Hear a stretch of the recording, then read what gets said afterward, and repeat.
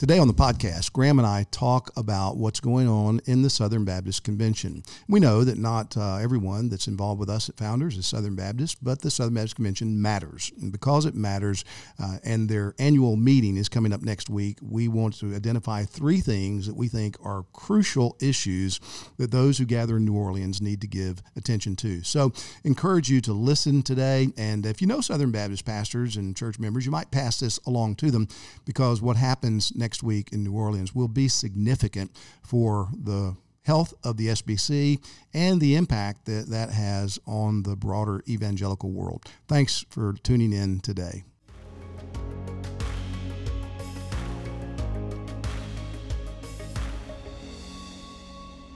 Welcome to The Sword and Trowel. The Sword and Trowel is a podcast of Founders Ministries, and Founders exists for the recovery of the gospel and the reformation of local churches. I'm Tom Askell. And I'm Graham Gunden. Well, Graham, we are sitting here on the week before the Southern Baptist Convention meets down in New Orleans in June of 2023. And as we've been saying for the last few years, this seems to be another very pivotal convention gathering. And so there's lots of things that we ought to be thinking about, or those who are going to New Orleans or considering going to New Orleans or could go to New Orleans ought to be thinking about. And so we've developed a little list of our concerns, and we want to just talk through those today. We know that this is going to be specifically about those in the Southern Baptist Convention, and a lot of folks that are Founders folks aren't in the SBC, and that's fine. We're not an SBC organization. But what happens in the SBC matters, because it's the largest Protestant gathering or Protestant convention of churches in North America, as the largest missionary force in the world. And what happens in the SBC affects the whole evangelical culture. So even if you're not Southern Baptist, even if you're not Protestant or not evangelical, you should care about what goes on in the SBC. So we've identified three things that we are praying and will work to see happen at the convention, and we want to talk about those. You know, it seems as though the Lord has certainly used the Southern Baptist Convention for great good in His kingdom for over a century, and continues to do so. Yeah. But the Southern Baptist Convention is not well these days. No way. And it seems as though every convention, every year, it's like we're performing new surgery on a patient that is, critical. Yeah. And it seems like the surgeries are not working, and you have to perform more and more. And so it's my prayer, that this surgery or this year, some of the things that take place, it doesn't fix the whole problem. These three issues that we're looking at today. But if we can make some headway on these three issues, it goes a long way to healing the patient. Absolutely. And we ought to, again, want to see that happen. But the truth is, what the Southern Baptist Convention needs, what all of our churches need, only God can do. We are in desperate need of revival. And so I would encourage every pastor listening to this, brothers, we need to be examining that and examining our lives, examining our churches, and calling our congregations together to pray. Pray for revival. Pray that God will come down and renew us, grant us deep repentance and fresh zeal and faith in Christ so that we'll stand in this evil day. Well, let's start with our list. The first is we need to elect Mike Stone as president of the Southern Baptist Convention. Now, people will say, but wait, now Bart has been elected president last year, and traditionally, if he wants a second year, we give him a second year. It is a one-year term, and so it's not a 2-year term, so we need to be clear on that. And it's not unprecedented to have candidates be nominated against the incumbent for that second year that he is eligible to serve. So why do that? Well, again, I don't want to cast any aspersion on Bart Barber. I think what Bart said when he and I last year were the candidates, or two of the candidates of the four that were held up before the convention to be voted on, and people voted for him, not me, and that's fine. And so some people say, well, you're just sour grapes, you're angry. I'm not angry about that. That was God's will, and I accept that fully. Bart said last year, it was a wise thing, I think, and I believe that this year too. He said, if I saw what Tom Askell sees, then I would do what Tom Askell's doing. And I think that's a very charitable way to speak. And I could say that this year, that if I believed what Barber believes about the SBC, if I saw what he says he sees, then, I'd probably be doing what he's doing too. I just think he doesn't see things that he ought to be seeing. Some blinders on. Yeah, they're looking through some lenses that keep him from acknowledging just how serious the problems are. And as you said, patients on life support. Well, Mike Stone sees it. He understands it. And I believe it'd be a great mercy of God if he gets elected. And so I want to say to every Southern Baptist within driving distance of New Orleans, get credentialed and go to New Orleans and show up to vote for Mike Stone. You can do that just by coming on Tuesday. That's when that vote will be. I know it's a hassle. I know it's expensive.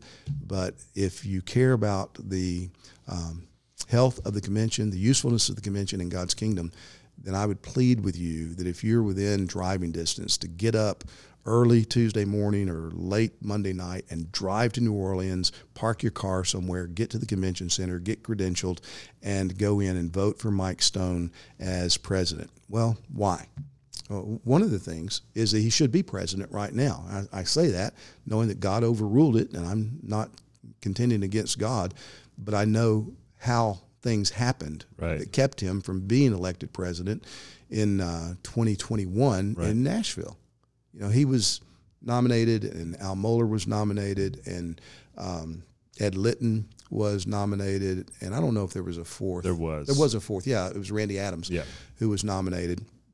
And then there was a runoff because of those four. It was Mike and Ed. Which Mike, when in the election between the four, had the most votes. Had the most votes of the four. Yeah, that's right. And Mike was treated as dirty as you could be treated. Yeah. It made the Democratic National Party blush in terms of what was done to Mike Stone. The DNC was over there taking notes. That's right, absolutely. They're learning things from what happened. And what are we talking about? Well, Russ Moore, a couple of weeks before the convention in Nashville, there's leaked letters that Russ had written months before, like 13, 14, 15 months before, in which Russ Moore, the president of the Ethics and Religious Liberty Commission of the Southern Baptist Convention, tried to implicate Mike in what he said that Russ said he knew of personally, where women were being raped and children were being ripped to shreds. Now, again, we've done this half a dozen times on the Sword and Trial. But, brother, if you knew of women being raped and children being ripped to shreds, would you sit on it and just write a letter? No. Sit on it for 18 months? The first thing I would do is call the authorities, call the police. After I got finished with the people who were doing it. That's crazy to me. And yet he writes this letter, about how hard it's been and psyops have been played against him and such. And everybody was, can you believe this? Mike Stone was guilty of this. They're not even reading English with any sense of understanding. You can just see how powerful the false narrative was. Honestly, the more I learn about this whole situation that happened and what Russell Moore has done, it's just staggering. I would not have believed it if the evidence were not right in front of my face. Yeah, you cannot look away. And I know people get upset and they say, why are you keep beating this drum? Because Russ Moore did it, and that had horrific ramifications for the SBC, and nobody who should be complaining about it and going back and saying, wait a minute, this was wicked, this was godless, this man needs to repent, and we need to try to make things right that his actions helped make wrong. It's not happening. The leaders are not doing it in the SBC. Pastors aren't doing it that should be doing it. And it's not a matter of opinion anymore. It's a matter of evidence. And if you're willing to look at the evidence, it is there. Along with that, Russ's sidekick, Philip Bethencourt, who was vice president of the RSL at the time, he decided that he was going to take on the role of a whistleblower. And so he had secretly recorded a conversation with Mike Stone. Secretly. They weren't supposed to be doing it. Boy, I'm glad we got these professional ethicists. That's right. These are our ethicists. Oh, my goodness. Secretly records this conversation, and then he releases segments of it with commentary saying, here's where Mike Stone, admits to doing these things. Here's where Mike Stone does.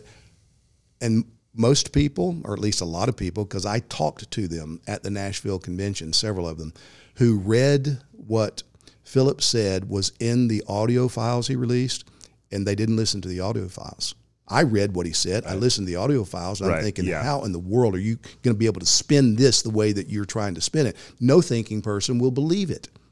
Well, a lot of unthinking persons didn't listen to it. They didn't listen to it. They read his commentary, and this guy's the second in command of the ERLC. Surely this is horrible. I had people come up to me and said, I didn't. I voted for Al Mohler on the first ballot, second ballot. I could not bring myself to vote for Mike Stone because of all the things that were just coming upon him. And Mike only lost by a couple of percentage points, like 600 votes difference. Right. And it would have been a different election. Another thing was Mike was ambushed the night before by a woman who comes up to him in the convention center or the exhibit hall, I think it was, and engages in conversation. He talks to her politely. His wife's at his side, other pastors nearby. And then he says, I've got to go, and he walks away. And she turns around, starts crying, and all these pastors gather around her. And Griffin Gutledge was there, I think, with his video camera or whatever. And then it comes out that Mike Stone abused this sex abuse survivor. And Griffin gets on social media, said, Southern Baptist Convention deserves an explanation. Well, Mike said, nothing happened. So in the kindness of God, he called the convention center and said, do you have surveillance footage of this area? And they said, yes, we do. He said, I'm asking you not destroy it. I'm asking you to preserve it. And I would like to have a copy of it. Well, they wouldn't give it to him. They wouldn't give it to his deacons. They wouldn't give it to those that represented them legally trying to get it. But they did give it to the executive committee of the Southern Baptist Convention. And a lawyer for the executive committee has told Mike Stone, look, the evidence on those surveillance footage video vindicates you. It didn't happen. Couldn't have happened the way that the narrative said that it happened. But Mike still can't get the video. So, Griffin, I would encourage you, hey, Southern Baptists have a right to know. They need an explanation. Release the video footage. The executive committee of the Southern Baptist Convention ought to release it to the churches. Well, then this same sex abuse survivor, as she's described herself, was used as a prop on the floor of the convention when Grant Gaines, a pastor, holds her up there in front of everybody to see and then makes this motion. Manipulative. It's crazy. So manipulative. Now, Grant later said, I didn't use her as a prop. She came to me. But this particular woman has said that's not true. He came to me the day before and asked if I'd be willing to do this. I told him I wasn't a messenger. So he just puts her there by his side. Okay, we're supposed to believe all women, right? I mean, that's what Grant told us. And so here's a woman saying Grant's lied. And so what are we to do? Again, these are just facts. Right. These are facts. So you look at what was done to Mike. And then Danny Aiken came out after the before the runoff election. For the runoff, we cannot vote for Mike Stone. Yeah, get in the convention hall, vote for Ed Litton. That's who we need, And so, one of our convention seminary leaders put all his weight behind Litton. And still, Ed Litton, who plagiarizes sermons and preaches with his wife, only one. And had a heretical statement of faith on his church's website. Right, that they changed instantly, So they became Orthodox over an hour or two.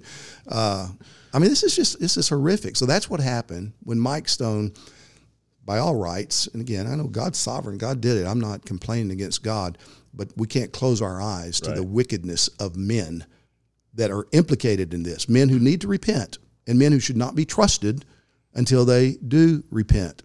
So that's one thing. But another thing, in February, the executive committee meeting, getting reports, had the accounting firm that works for the executive committee stand up and tell the executive committee that there was $6 million spent last year that they didn't have. It was beyond their budget in the executive committee. Why? Because of all the lawsuits and the different things that they're having to do through Grant Gaines' motion that very emotionally was set before the convention with this sex abuse survivor by his side that people voted on, that it's created all kinds of problems and hasn't done one thing that I know of on an official level to help sex abuse survivors. And that was the motion to appeal attorney-client privilege. To get rid of attorney-client privilege and to set up a task force, and resulted in the executive committee hiring Guidepost Solutions, the LGBTQ affirming and supporting organization. So all of this goes back to what happened in 2019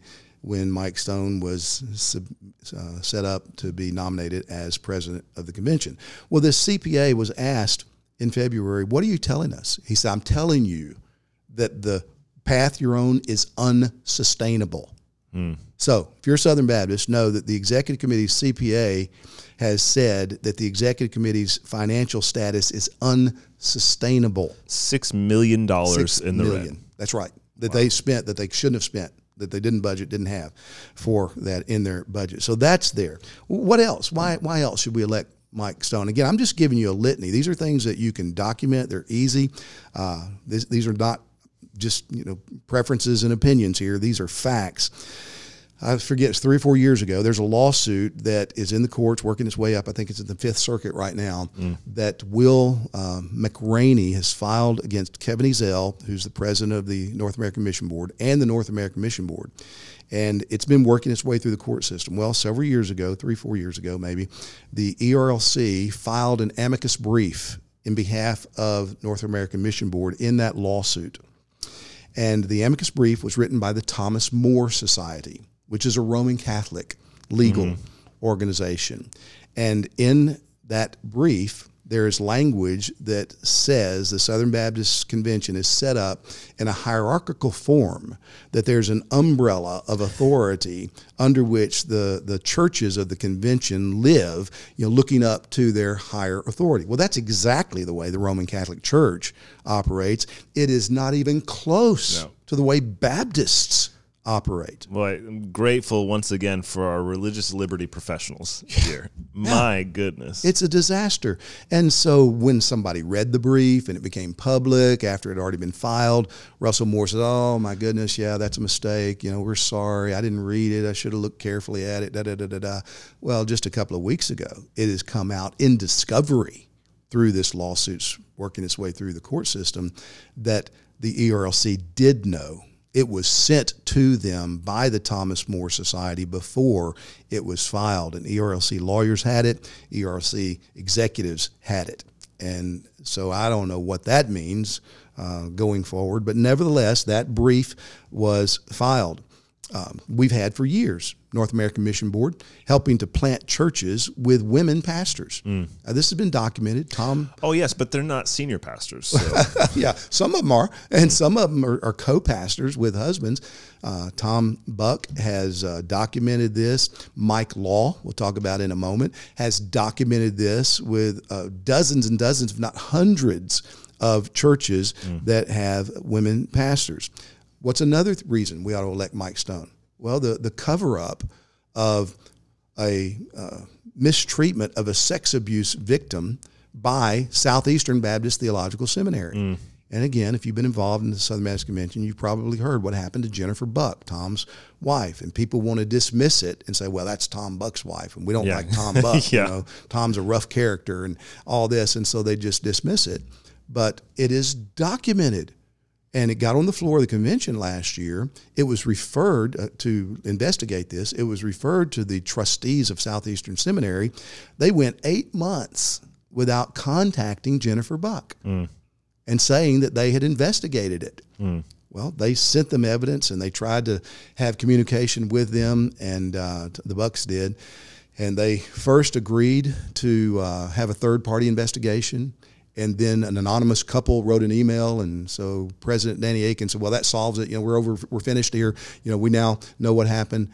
And it's a fiasco. Well, the chairman of the Board of Trustees wrote a letter to the Bucks saying, look, we've investigated this. We don't find any evidence of cover-up or implication of Keith Whitfield, I think was a provost, may still be, and Karen Pryor, who was a professor, is no longer there, in the things that you say happened. And so, we're finished with it. But if you've got any other evidence, just release it publicly. Well, okay, Jennifer Buck's doing that this week. And so there are actually videos that are being released, and we'll link to the first one or two of those as well, that just demonstrates, the facts demonstrate that you have executives of the seminary, at least one executive, lying to the president, and the president acknowledging that. And then later the narrative becomes, oh, no, there wasn't any lying. It may have been some deceit, but wasn't any lying. They've obviously gone to school with the Ethics and Religious Liberty Commission folks. I mean, it's horrific. It's horrific. So you've got that. And then we have been informed that the Department of Justice is investigating the Southern Baptist Convention. Again, if you're pastoring a church, you're a member of a Southern Baptist church, the DOJ has investigators looking into the convention because of things like Russell Moore's letter. Which is great because we know the DOJ is neutral and unbiased and would never, ever justifiably, weaponize themselves against That's Christians. right. Yeah, that's right. Yeah. We have great confidence there, right? Well, there's other lawsuits going on against the SBC. And I mean, it's just tragic that we're in this shape. And then you've got the sex abuse task force that was appointed a couple of years ago, and then Bart Barber appointed the Abuse Reform Implementation Task Force. And despite Todd Binkert coming out and confessing that he is a liar and that he lied about covering up what happened to a sex abuse victim. Confessing but not apologizing. That's right. He actually said on social media, well, look, if it would help, I'll apologize. This is a pastor. And Bart appointed him to this task force. And Bart said, yeah, I know that he did this, but I just think he's got so much more about. Again, I don't know how Bart's looking at that, but I'm not going to appoint a known, confessed, open liar, an unrepentant liar, to be involved when he's participated in not dealing with a sex abuse survivor well. I'm not going to appoint him to a sex abuse commission. So you got that, and then Rachel Den Hollander as the consultant, who's not even Southern Baptist, and who has when she was asked to observe the investigation in J.D. Greer's church when he hired a pastor who had been implicated in a sex abuse cover-up, she just said she was disappointed. I can't really speak to it. Look, these things indicate there is something rotten in Denmark.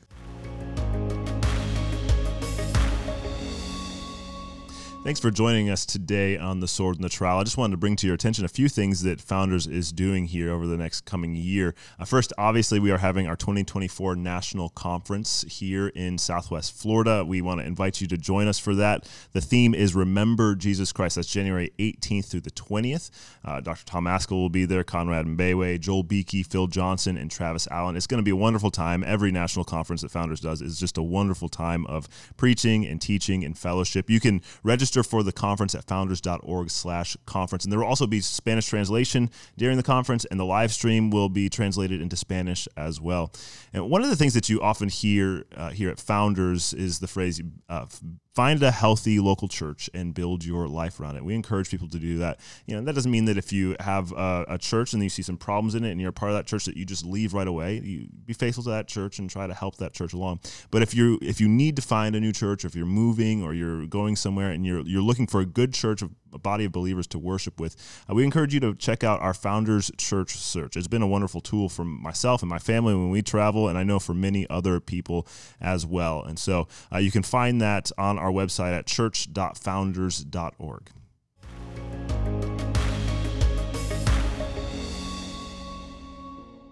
Well, there's a long list of major problems that we just listed off here, and we could honestly do a show and a conversation on every single one of them. Absolutely. Mike Stone being elected as president, in what way does that help? Well, it doesn't solve the problem, because the SBC is the reason we can stay SBC is because we're an autonomous church. The church I serve is an autonomous church. And so what happens in Nashville, all these things, they don't change anything about how we minister. The SBC's done some good things, and the partnership that we have with other SBC churches has been healthy and good in a lot of ways. We've been able to do some wonderful things we couldn't do by ourselves. But these things are serious, and they matter. And if Mike Stone is elected, it will signal that churches like ours are fed up and that we need a change. And it's going to take years, but it can happen. Several different presidents of the same caliber and the same beliefs. That's right. They're committed to that. See these things. They're not closing their eyes. They're not just glossing over it. So I don't know, you guys are just cantankerous. No, they see it, and they're saying, yeah, these are real problems. These are ethical, moral, spiritual, theological problems. And who are able to not be emotionally manipulated. That's right. Because this whole sex abuse issue, it's so easy to be manipulated. That's right. That's right. And churches need to deal with it. And so one good thing that I can say maybe has happened through this coming to the fore is that churches are sensitized in ways that they weren't before, and they need to be. And we ought to take this seriously. But there's no way you'll ever be able to demonstrate that of the 46,000 churches, the majority or even a large minority of them are pro-sex abuse. Right. It's just not true. It's not true. So heightened awareness is good, but there's not been one thing done that I know of officially, despite all the millions of dollars that have been spent, that has done something to cause sex abuse not to occur or to cause victims to be treated better. Yeah. And that's been part of the complaint of the sex survivor community is Bart Barber was their guy. What has he done? Nothing. I mean, they've said that publicly. I'm just kind of quoting them. So Mike needs to be elected president, in my estimation. Yeah. And again, I would encourage you, if you're Southern Baptist, get there on Tuesday and vote for him. And he's a man of integrity, and he's a man who is capable. Absolutely. And we need a guy like that. And he understands the convention. Yeah. And I agree with you. We need that. I can't think of a better candidate or better president that we have had in the last many, many years. So I would certainly commend that. Second thing is Mike Law's amendment needs to be brought to the floor and to be passed. Are you familiar with this amendment very much? I know that it's an amendment that has to do with women pastors. Yeah. Mike Law is a pastor in Virginia. I mean, he's just a regular guy like most Southern Baptist pastors, has been keeping his head down, trying to do a faithful job in a church that he's served for the last 10 or 12 years. He's a wonderful man. I've known him for years, a long time. He's just a faithful, godly pastor and has done good work. There was a church, they actually merged with a church that was dying, trying to revitalize that. It's a healthy situation. Everybody that knows Mike that has worked with him just has wonderful, glowing things to say about his humility and his integrity. Well, he began to look around at churches in his area that are Southern Baptists that had women pastors.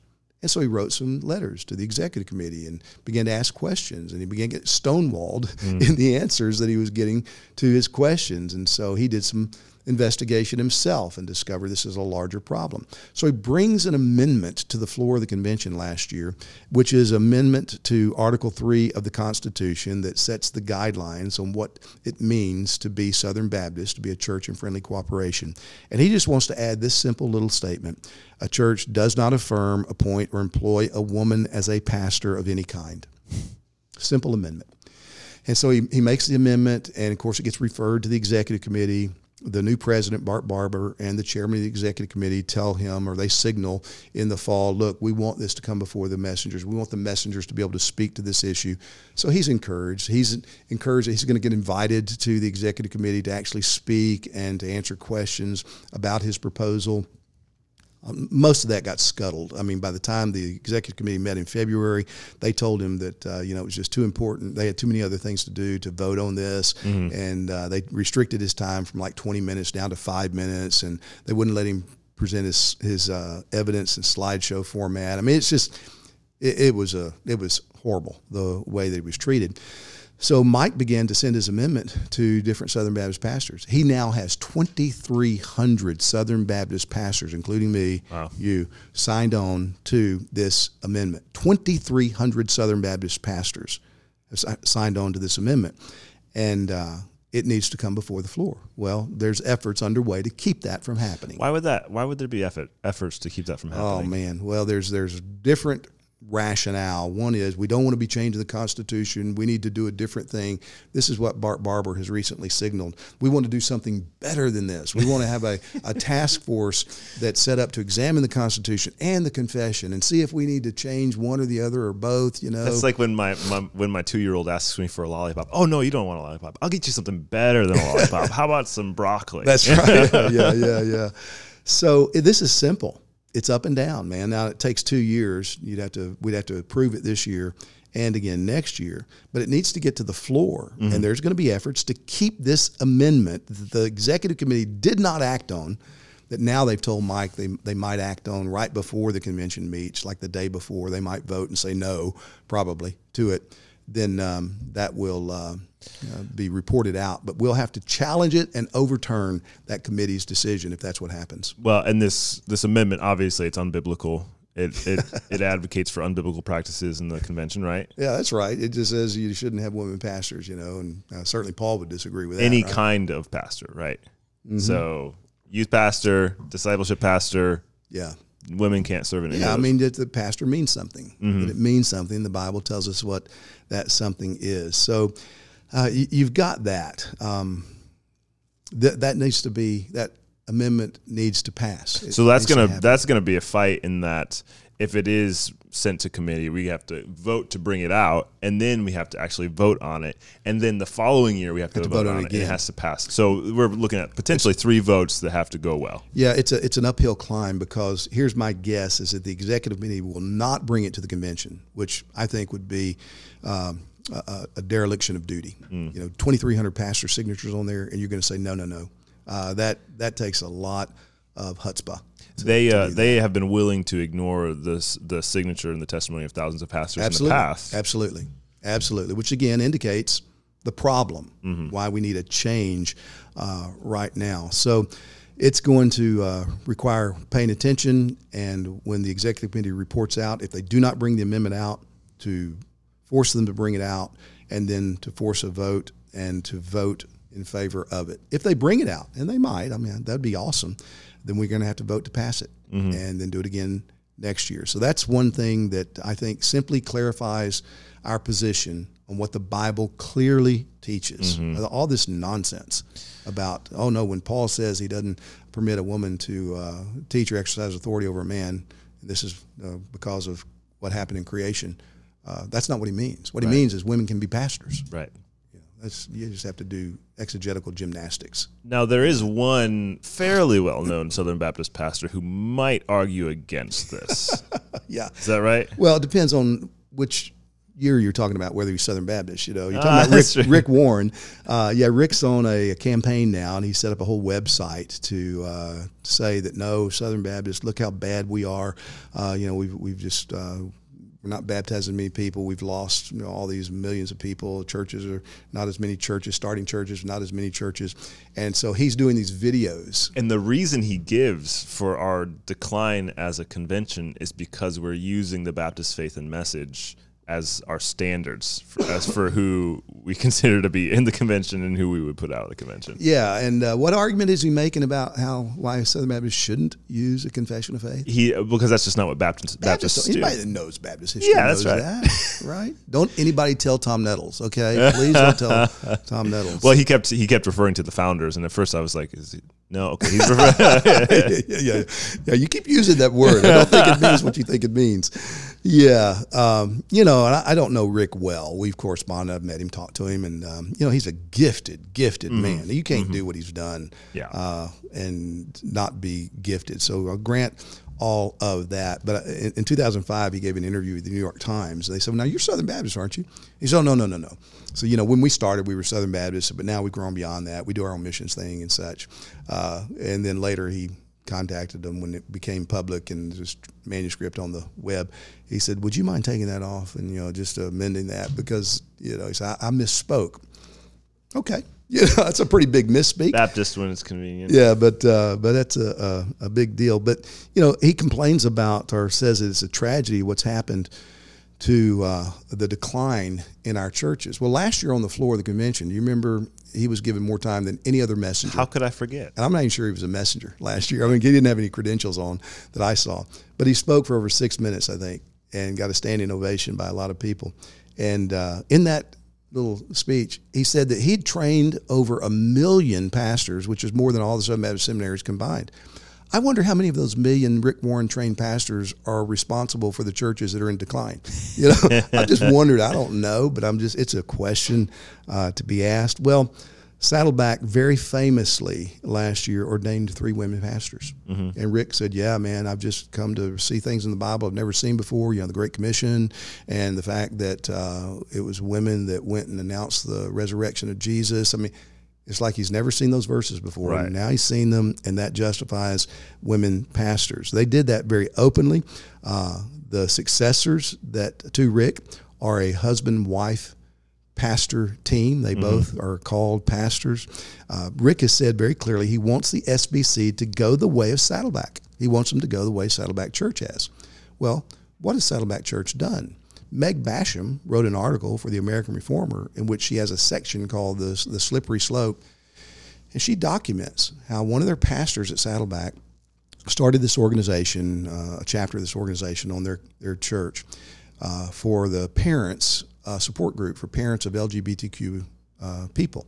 And so, you say, okay, that's a good thing, and there needs to be support for that. But this pastor also has been involved in other things that seems to affirm LGBTQ Christians, and members of the church, prominent members, have been involved in organizations, sitting on boards, participating in conferences that affirm LGBTQ Christians, that you can be a Christian and identify yourself that way. One of them, a woman, said that she went to a conference that was for LGBTQ plus Christians, and the Holy Spirit was there. And so she knows that this is right. That's Saddleback. That's Saddleback. And so as you listen to Rick Warren's videos and his talks, and you listen to him as he speaks on the floor of the convention, recognize that the Credentials Committee removed them and other churches from the SBC by virtue of what happened at the convention last year. And when Rick petitions to have that reversed, remember that what he wants for the convention, what Saddleback represents, and don't do that. We need to uphold the Credentials Committee decision to dismiss Saddleback and all the other churches. He is a very skilled, like you said, gifted rhetorician. And so when he gets on the floor, you may think, oh, it'll be easy to overcome this appeal because obviously the Southern Baptist churches are complementarian in the majority, and obviously we don't want LGBTQ stuff. But when he gets to that floor and he gets that mic and he starts speaking, Dr. Mellifluous, his golden tongue, I mean, people are going to be convinced. Yeah, and you can just look back last year on that. And again, I think Rick's already signaled too. He said, I don't need the Southern Baptist Convention. Southern Baptist Convention, these churches that are my kind of churches, these purpose-driven churches. I think he's poised to start his own denomination, and I would encourage him to do that. I think that'd be a great thing for him to do it their way, and not have to be entangled by the things that he sees as wrong in the SBC. And were that to happen, it would be a great blessing, because I think a lot of churches would go with him. And then those who are concerned to pursue biblical theological health and repentance over where we've been so negligent and sinful, we might be, by God's grace, under his power, enabled to see some good things emerge and some restoration of what has made the Southern Baptist Convention so useful in generations past. So to sum up, there are three major issues. There are other reasons to go to the convention for sure. Go and support our missionaries. The missionary sending time is always beneficial. Pray for them. Connect with other pastors in the convention. There will be other important business to see to and to deal with. But the three major issues that we should be concerned about in terms of the business that we need to do is we need to elect Mike Stone. We need to see Mike Law's amendment passed, and we need to make sure that Saddleback is not reintroduced into the convention. Yeah, that's right. If those three things happen, that would be a mercy of God. So again, if you're a Southern Baptist, or if you know Southern Baptists and they are within driving distance, I mean, it's kind of late right now, but if you have the means to get there, get to New Orleans next week. Get credentialed by your church. Every Southern Baptist church is qualified to send 2 messengers. And even if you've never been before, go to New Orleans, get your ballots, show up on Tuesday, most important day. It's a Tuesday, Wednesday meeting, and vote for Mike Stone to be president. When this amendment comes up before the convention, vote to bring it out, vote to pass it. When Rick Warren and the other churches who make their appeals to be reinstated to the convention speak to that, vote to sustain the Credentials Committee and to maintain the separation of churches that do not belong in the SBC cooperative world because they believe that women should be pastors just like men. Well, we'll see what God does. We'll see what the Lord does with this. Again, the Southern Baptist Convention, in my estimation, it's not the be-all, end-all. Certainly God doesn't need it. Local churches don't need it. But it is a good thing that, if by God's grace, could be reformed, could be recaptured to biblical faithfulness. These issues that we've identified could be addressed honestly, humbly, repentantly. we could see the SBC be a wonderful force for great good in years to come. So pray to that end and work to that end. And if there's anything that we can do to help you in that, then please contact us. So thank you again for listening to this episode of The Sword and Trowel. We're grateful for all the encouragements and prayers and letters and support that you give to us. If you found this useful, or if you know others, especially Southern Baptists, that might benefit from the information that we've gone over today, please pass this podcast along and subscribe to the podcast on your favorite podcast platform. Thanks. Why are we here? What is the most important thing in the world? One of our greatest problems is forgetting. We forget what God has done for us. We forget what God has taught us. We forget things that we have experienced. If we don't pause, if we don't think deeply, if we aren't reminded again and again and again, we forget. It strikes me pretty significantly in 2 Timothy chapter 2, verse 8, remember Jesus Christ. Why in the world would Paul tell a pastor to remember Christ? Well, he's not going to forget that Jesus Christ lived and that Jesus Christ taught, but he's going to forget the significance of Christ. Christ is ultimately our mission. The church is the body of Christ. A church has to focus on the supremacy of Christ because that's why we are the church. Christ is supreme over all. The church's great mission is to preach Christ. We're there to win souls.